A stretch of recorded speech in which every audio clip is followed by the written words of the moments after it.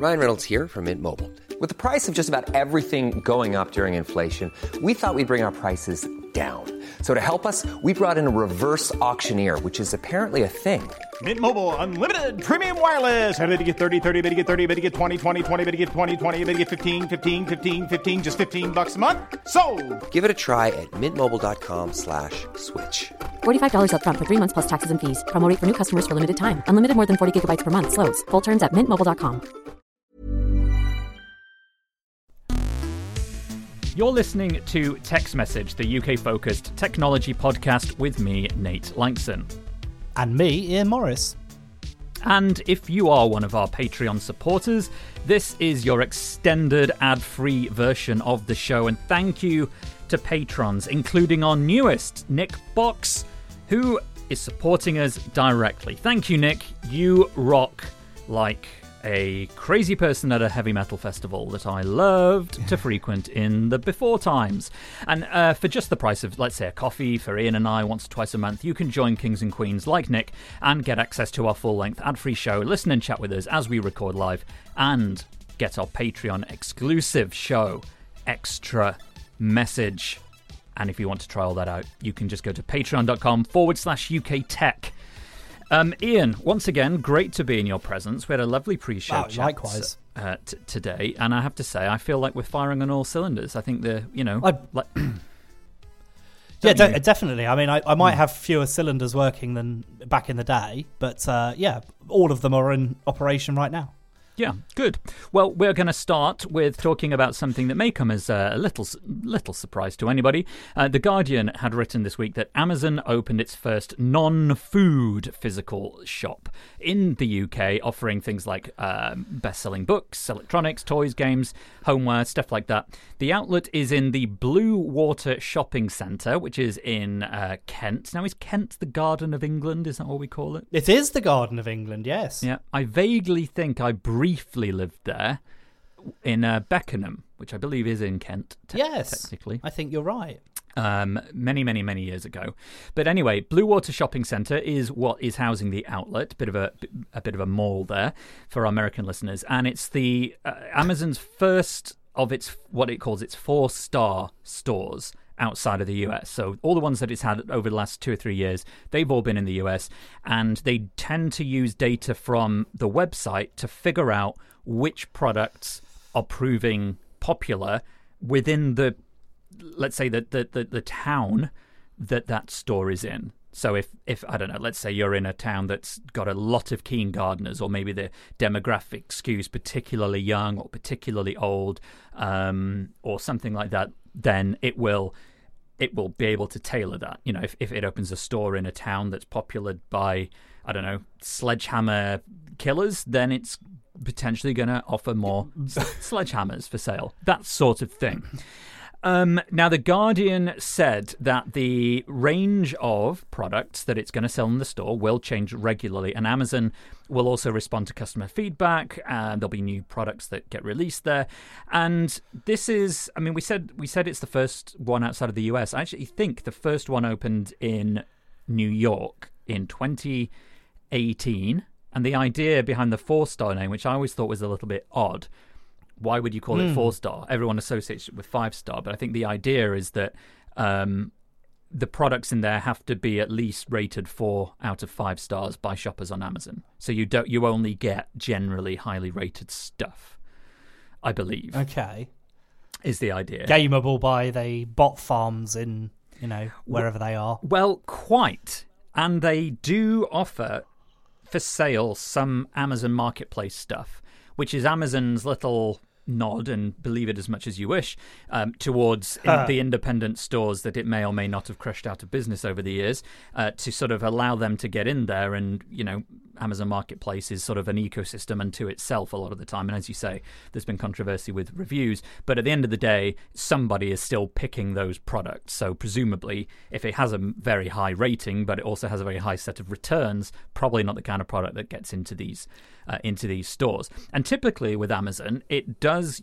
come with a product first to the US, then it trials it in the UK, and then possibly Germany before releasing it a little more widely to the rest of the world. And sometimes the products that Amazon decides it doesn't want to launch are ones that launch initially in the US and then we never see light of day. So the fact that it's launching this over here is a sign for two reasons that this concept seems to be working well for the company. The second reason being that it, although is the first store to sell non-food and service products, it is by far from the first Amazon physical retail location in the UK. We've talked before about the Amazon Fresh grocery store. I went down to that in my old stomping ground of Ealing over a year ago. And all of this year, Amazon's had a hair salon in Spitalfields, which I go Except to. It's really not an Amazon hair studio at all, is it? I read an article about it, and it's actually very little to do with Amazon. It's a bit of a mystery. Well, it was a mystery, which is why I went and shot an episode of my Bloomberg show there, and that's coming out next week. I've had my hair cut there twice now, and you're absolutely right. It's basically a salon. You know, the salon owner is a woman. Well, I say owner. She's in charge of it. It's a woman called Kelly who does my hair now. But she owns the company, doesn't she? She has a bigger business.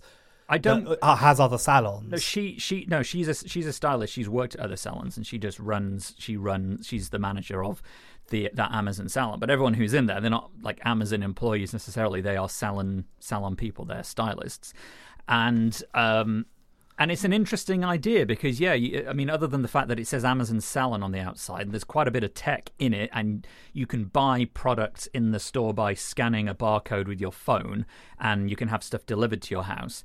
They're not there to try and get you to buy Amazon products. It's that you're there to get a service. And this is why I wanted to turn it over to conversation, because Amazon is always in, I think, hot water when it comes to the high street, because it's always the butt of either a joke or a fairly accurate bit of criticism, that it's largely because of Amazon's influence over the last 10 to 15 years in particular that the high street has so many vacancies.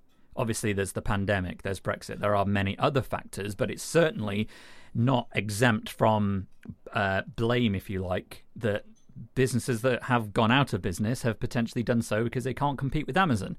And then there's now lots of vacant high street stores all around Britain, and lo and behold, Amazon seems to be opening quite a few outlets in them. I will say that is the traditional sort of Silicon Valley VC funded methodology, isn't it? Is to distort a market using VC investment. See, for example, Uber, which obviously wants to put other taxi firms out of business with low prices and attractive, offers.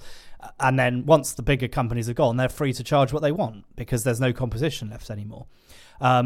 Now, obviously, Amazon is no longer a VC-funded thing. It's a huge business that's very profitable. So you couldn't level that criticism at it. But I guess part of the problem with Amazon is always that, yes, like you say, people have sort of defaulted to it for buying things, but there are reasons for that. It's often cheaper.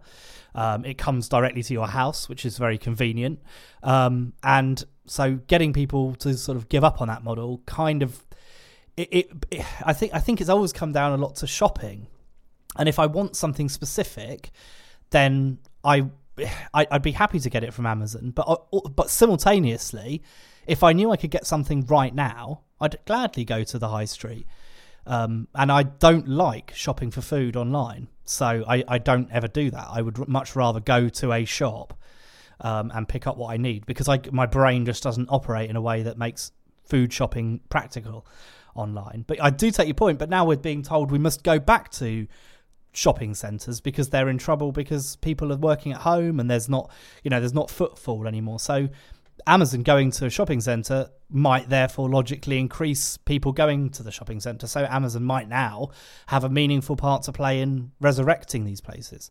Charlotte in our chat talks about sort of a moral objection to shopping at Amazon, which I totally understand, and points out that other people have said, they want to do the same. They don't want to spend money at Amazon, but the consumer experience is so good that it's really, really hard not to. And it's hard to argue that the actual service from Amazon is good for a variety of reasons.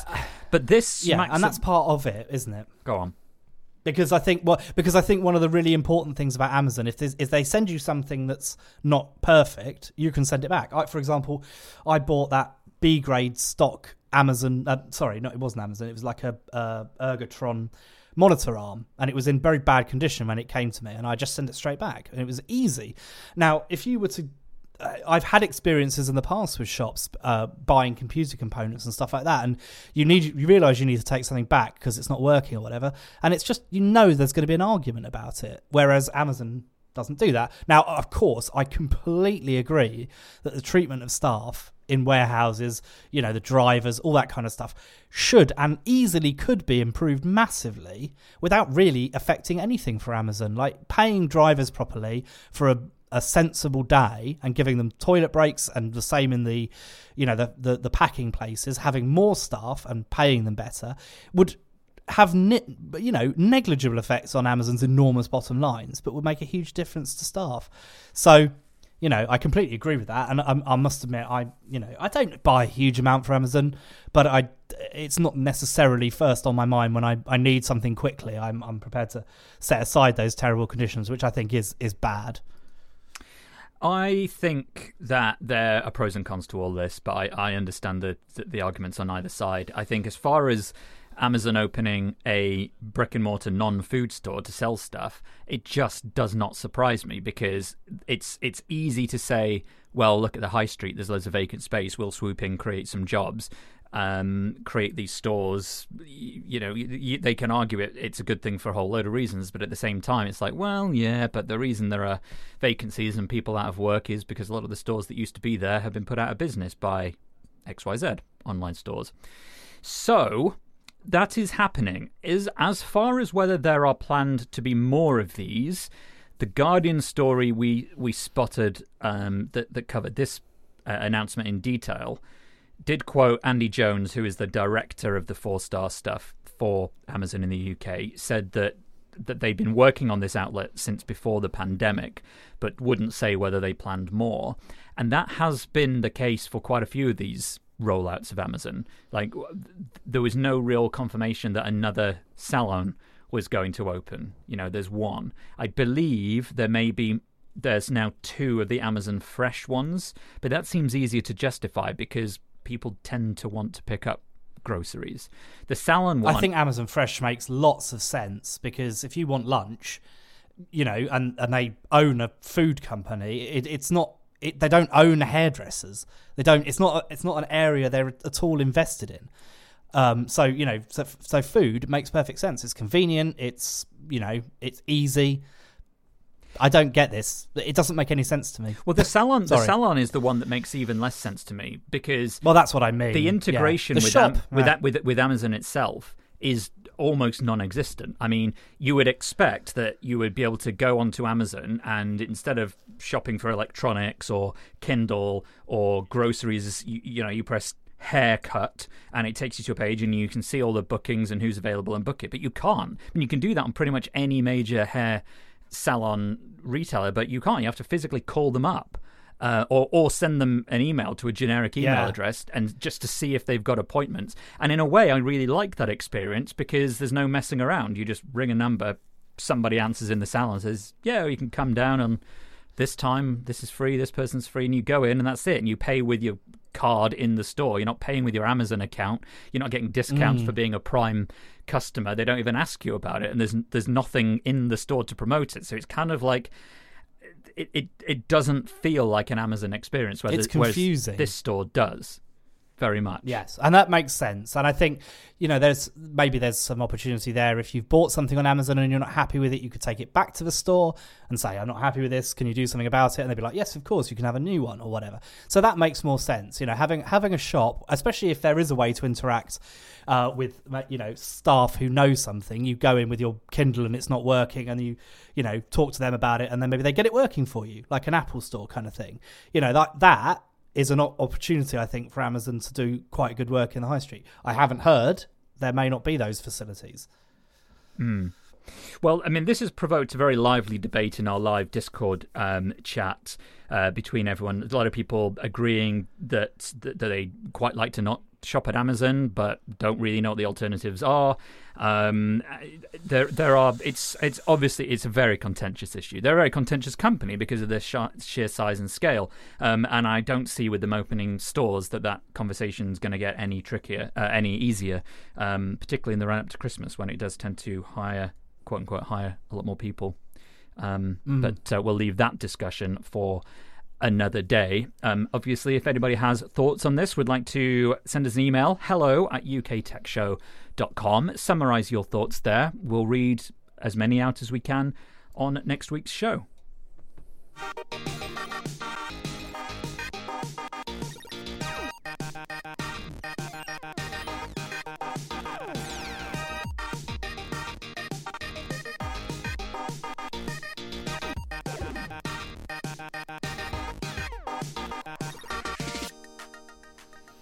Now, Nate, I would like you to take a hammer and go and throw it at your current TV, if that's all right. We'll wait for you to do that. I would. Kate is in charge of all of our potential weapons, so she. So no TV special. No, not today. Okay. Well, do you want me to tell you why I want you to smash your TV? I could take a sip of coffee too. It's because this week's Sky has announced Glass, which is its first TV. Perhaps surprising, I'm not enraged by this. I actually think it's one of the smartest ideas any corporation has collectively had for some time. The BBC reported on it and said that various sizes of TV would be available. The smallest is 43 inches, and there are 55 and 65-inch models as well. All will use so-called quantum dot panels and support 4K, Dolby Vision, HLG and HDR10 for the maximum amount of dynamic range. And TVs will also support Dolby Atmos with a front-facing soundbar, a subwoofer's included in the package, it built in that is, and up-firing speakers which will give you that Atmos feeling of surround sound. The BBC spoke to analyst, and I love this name, Paolo Pescatori, who pointed out that Sky service over the internet would massively reduce the cost for the broadcaster, removing the need for an engineer to go and fit a dish. But he also admitted that it would introduce challenges of its own, presumably because Sky will have to help people sort out their crappy broadband as well. What I think we don't know yet, and we won't know for some time until people have started reviewing it, is what the picture quality will look like on a streaming TV. This isn't like other streaming services in that it's a closed system, so it will be Sky proprietary. So in theory, it could be worse than broadcast TV, but actually the reality is that broadcast quality hasn't been the gold standard for some time because of things like lossy video compression. So if Sky does it right, it could actually be a really decent service and an opportunity to set the standard for TV over the internet. So Nate, I wanted to ask you, what do you think of this? And then if you've got any questions, I've got a ton of specs to help people make their decisions. Yeah, it is. And I mean, one of the things that struck me when I saw this, and I knew you'd be interested in it, is that Sky's made a big deal about talking about how green this whole thing is. You know, they're saying that it's sort of the first carbon neutral TV set, and that it really wants to try and have people incentivized to pay over a period of time and upgrade the TV every couple of years. But I just cannot get on board with the idea that this is a greener alternative to anything else. They're saying, well, it's got all these speakers plugged into it and the streaming equipment's plugged in, so you don't need a separate streaming box, you don't need a separate subwoofer or soundbar. But the fact is that anyone who's buying something like this, presumably, and again, we haven't tested one, as Ian said, so we don't know how good it is. No. Generally, anyone who is buying a product like this may be the sort of person who would buy those accessories anyway. It's not reducing the carbon footprint by virtue of this TV existing like this. And also, I just don't believe that you need to make a whole TV set. It's not even OLED. It's not even energy efficient in the sense that it's an OLED panel. I think it's total greenwashing, and I completely disagree with every aspect of the green credentials, even though they may very well be backed up on paper. In reality, I just think it's absolute nonsense. However, that is my main criticism of it. On the plus side of it, the prices seem very good. So, I mean, they say the small one. It's funny that we're in a time where 43 inches is considered small. But there we go. 649 quid, £849 for the 55 inch. That's just over $1,000 for US people for comparison, and then £1,049 for the 65 inch model. And they require. This is a bit I didn't really understand. It requires a Sky subscription. It's a bit odd, isn't it? I thought you could buy them for cash. And be done with it. But the fact is, it's going to be a terrible experience for you if you don't have a Sky subscription. So realistically, it's the kind of thing where, yes, you could use iPlayer on it, but do you really want to have to go on iPlayer to watch live BBC One? Probably not. So I think anyone buying this, I think what they've done cleverly here is this is aimed so squarely at the core Sky market that I just don't see how it could fail, because it's for those people who absolutely love Sky. It's the centerpiece of their entertainment lifestyle. You know, they watch loads of broadcast TV. You know, they're big sports fans maybe, or they're big movie watchers, and they want a really good TV with really good sound. And this is going to be offered to them for a few quid a month, basically, in addition to their existing subscription, and it's going to give them sound that, I mean, this is where I get really interested in it, because although I'm not a big fan of built-in speakers and stuff, modern TVs with Atmos and stuff can be very good. So I'm kind of hyped about that. I think that's a pretty smart decision. So I think for those people who don't really care and would have bought an LCD anyway, I think this is bang on the money. It will not appeal to high-end users, I guarantee that, because they're going to want to pick their own TV and, you know, maybe have a projector or have an OLED like you said, which is my choice. So yeah, it's interesting, and I think there's so much to talk about with it, because it's just fascinating from start to finish. It is. I completely agree. I mean, a couple of things that I wanted to ask you your opinion on is, on the one hand, we've always talked about in the past, we talked about the triple play companies that is giving you broadband, phone, and TV, and then we've had quad play where it's broadband, phone, TV, and mobile, and that's, you know, something that Sky and Virgin predominantly compete on here. I mean, BT as well, I suppose. It's worth mentioning, but in this case, it's going 5 ways, isn't it? Because you're getting the TV, you know, the thing you're consuming it on, and they'll sell you the broadband and the phone service and the TV service and the broadband. That's, you know, it's a 5-fingered package, so to speak, which I just... Yeah. Even Virgin, obviously it sends you the box, but the box is necessary. You plug the Virgin box into a television. But with this, not only do you not need the satellite dish, but you don't necessarily need the TV either. Again, green credentials, simply throw out your old television. Absolute nonsense. Absolute nonsense. I think that I agree with what you're saying, but what I will say is no one throws out a working TV. If you just retire it to a different room, like, I get what you're saying, and I wouldn't get this to replace my OLED, although that's the main watching room, but I would consider it as a sort of secondary TV for another room. Like, I have a downstairs study, you know, conservatory thing that would probably be quite good for this. No one throws out a TV. They just get reused for something else. Yeah. Well, the other thing then is, why do this versus invest in like the Now TV box or a streaming stick? You know, they've been very popular for a bunch of companies, and obviously Apple has the Apple TV, which, as regardless of your views on the Apple ecosystem, offers a lot of what Sky's trying to do here, which is to say, we're not just limiting this to existing Sky customers as a value add, nor are we only shipping Sky services into it. This is a product where you can get Netflix and Disney and other packages. This is just a way of unifying it into one purchase, which is kind of what the streaming sticks and the Apple TVs of the world are. And what I thought Now TV was, certainly Roku is as well, and is very, very popular in the States and other parts of the world. So moving this into a TV set, it's like there's a reason that companies haven't really done this before, because the profit margins aren't that good. People upgrade their TVs far less frequently, and it's much harder to iterate on. Like, I just don't see how that is a better approach. Yeah, I mean, I get what you mean. And I think also, I mean, TVs tend to be with people for 10 plus years. A lot of people will hang on to a TV, especially now we're sort of at the point where there are 8K TVs already, but it's quite unlikely we're going to see a lot of 8K streaming, 8K media on disc, 8K broadcast. I think that's probably not going to happen anytime soon. 4K is plenty good enough for most people. And I was going to say, actually, I think one of the other interesting things about it is that this is clearly a decision by Sky not to go down the route of, like you say, offering people just a Sky app. So, why not have a Sky app where you subscribe to Sky, you get the usual Sky interface, it works on your Apple TV or your smart TV, and you don't need anything else. And I think this suggests that there are absolutely no plans for them to do that, which I have always sort of thought is a bad thing.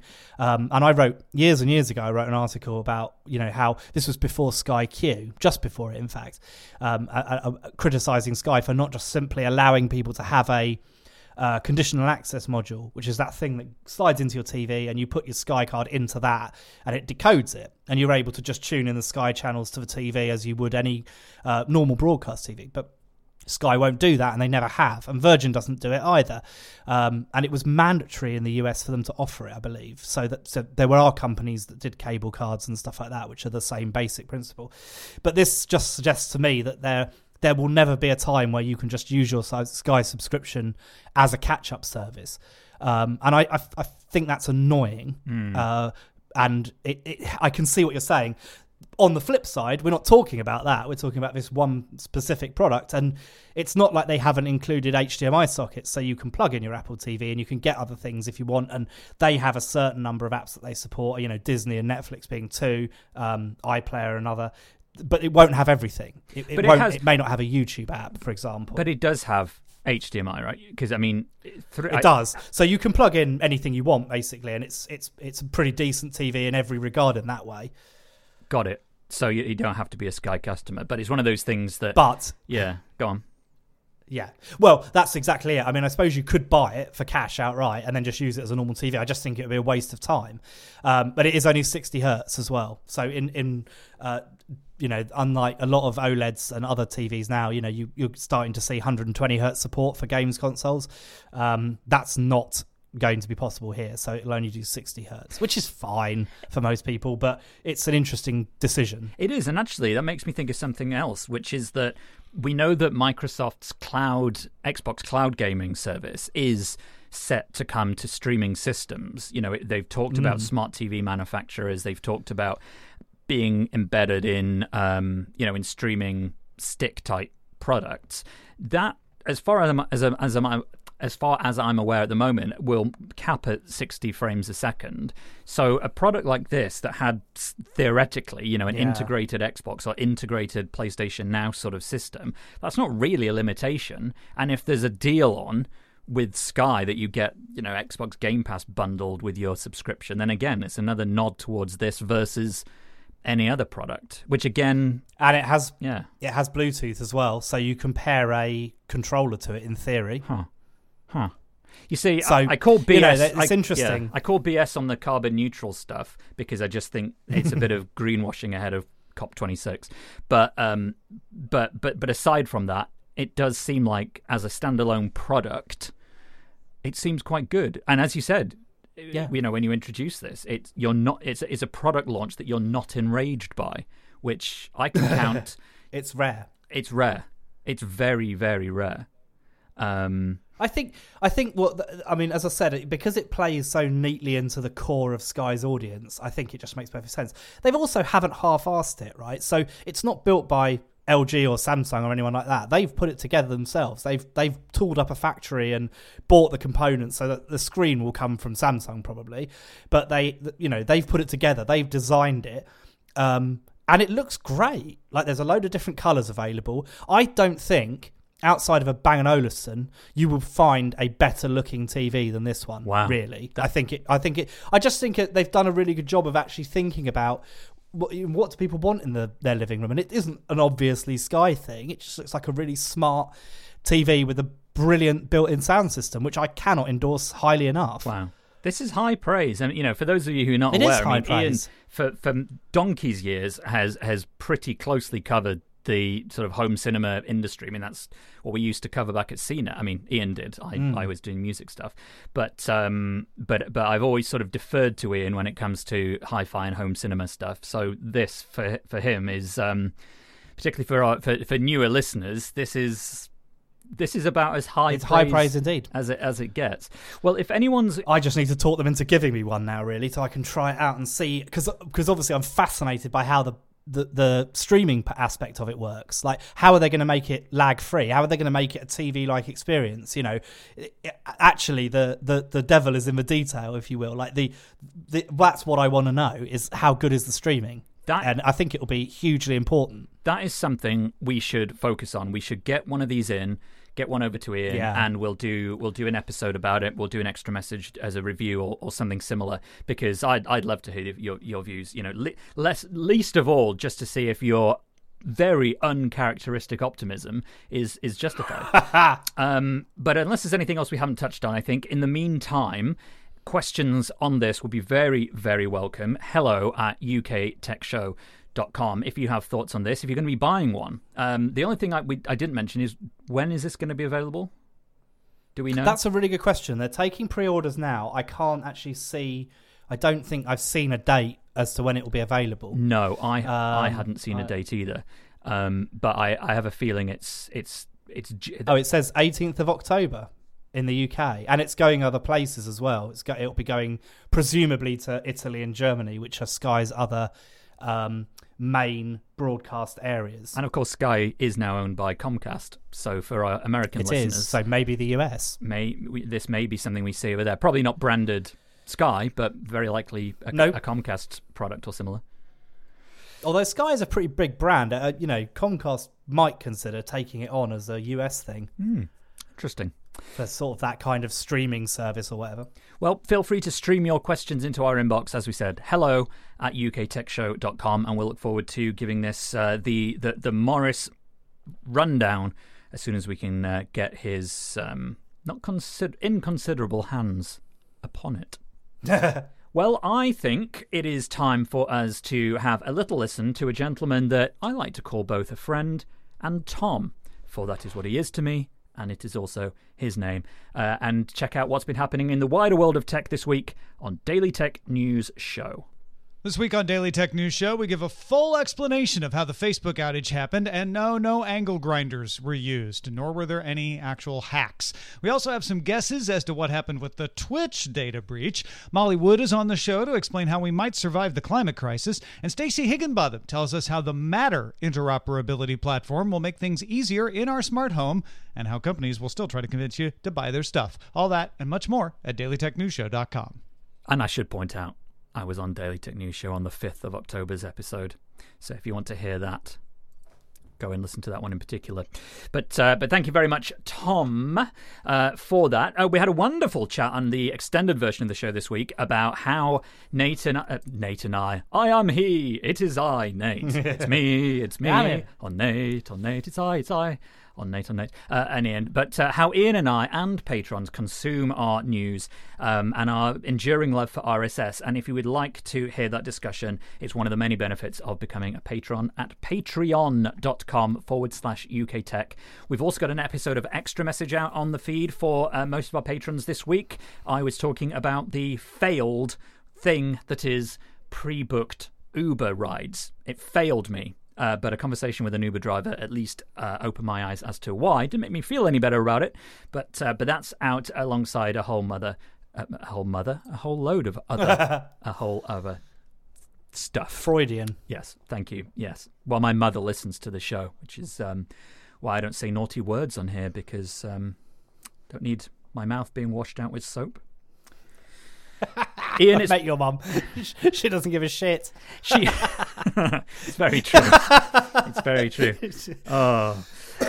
Ian, it's been an absolute pleasure. Thank you, my friend. Thank you, everyone who's been listening to us live. We've had a great live audience in the Discord this week. And thank you to everyone, however you're supporting the show. Free or paid or word of mouth, whatever. Thank you. And I think we'll see you in 1 week's time. Anything else to add on this, Ian? Hello, this is Danny Pellegrino, host of the Everything Iconic podcast, and I'm here to tell you all about Splash Refresher, because hydration is mandatory, but boring is not. Now, I love my water, but if I don't spice it up, I'm not going to finish what I took out of the fridge. That's why I love my Splash Refresher, which is flavorful, delicious, bright, hydrating, and 0 calories. The wild berry flavor is my fave. No, wait, is the pineapple mango flavor my fave? You know what? All 5 craveable Splash Refresher flavors are my fave because they're so delicious. So get hydrated and enjoy it with Splash Refresher. No, just bye and thanks. Okay, thank you and good night.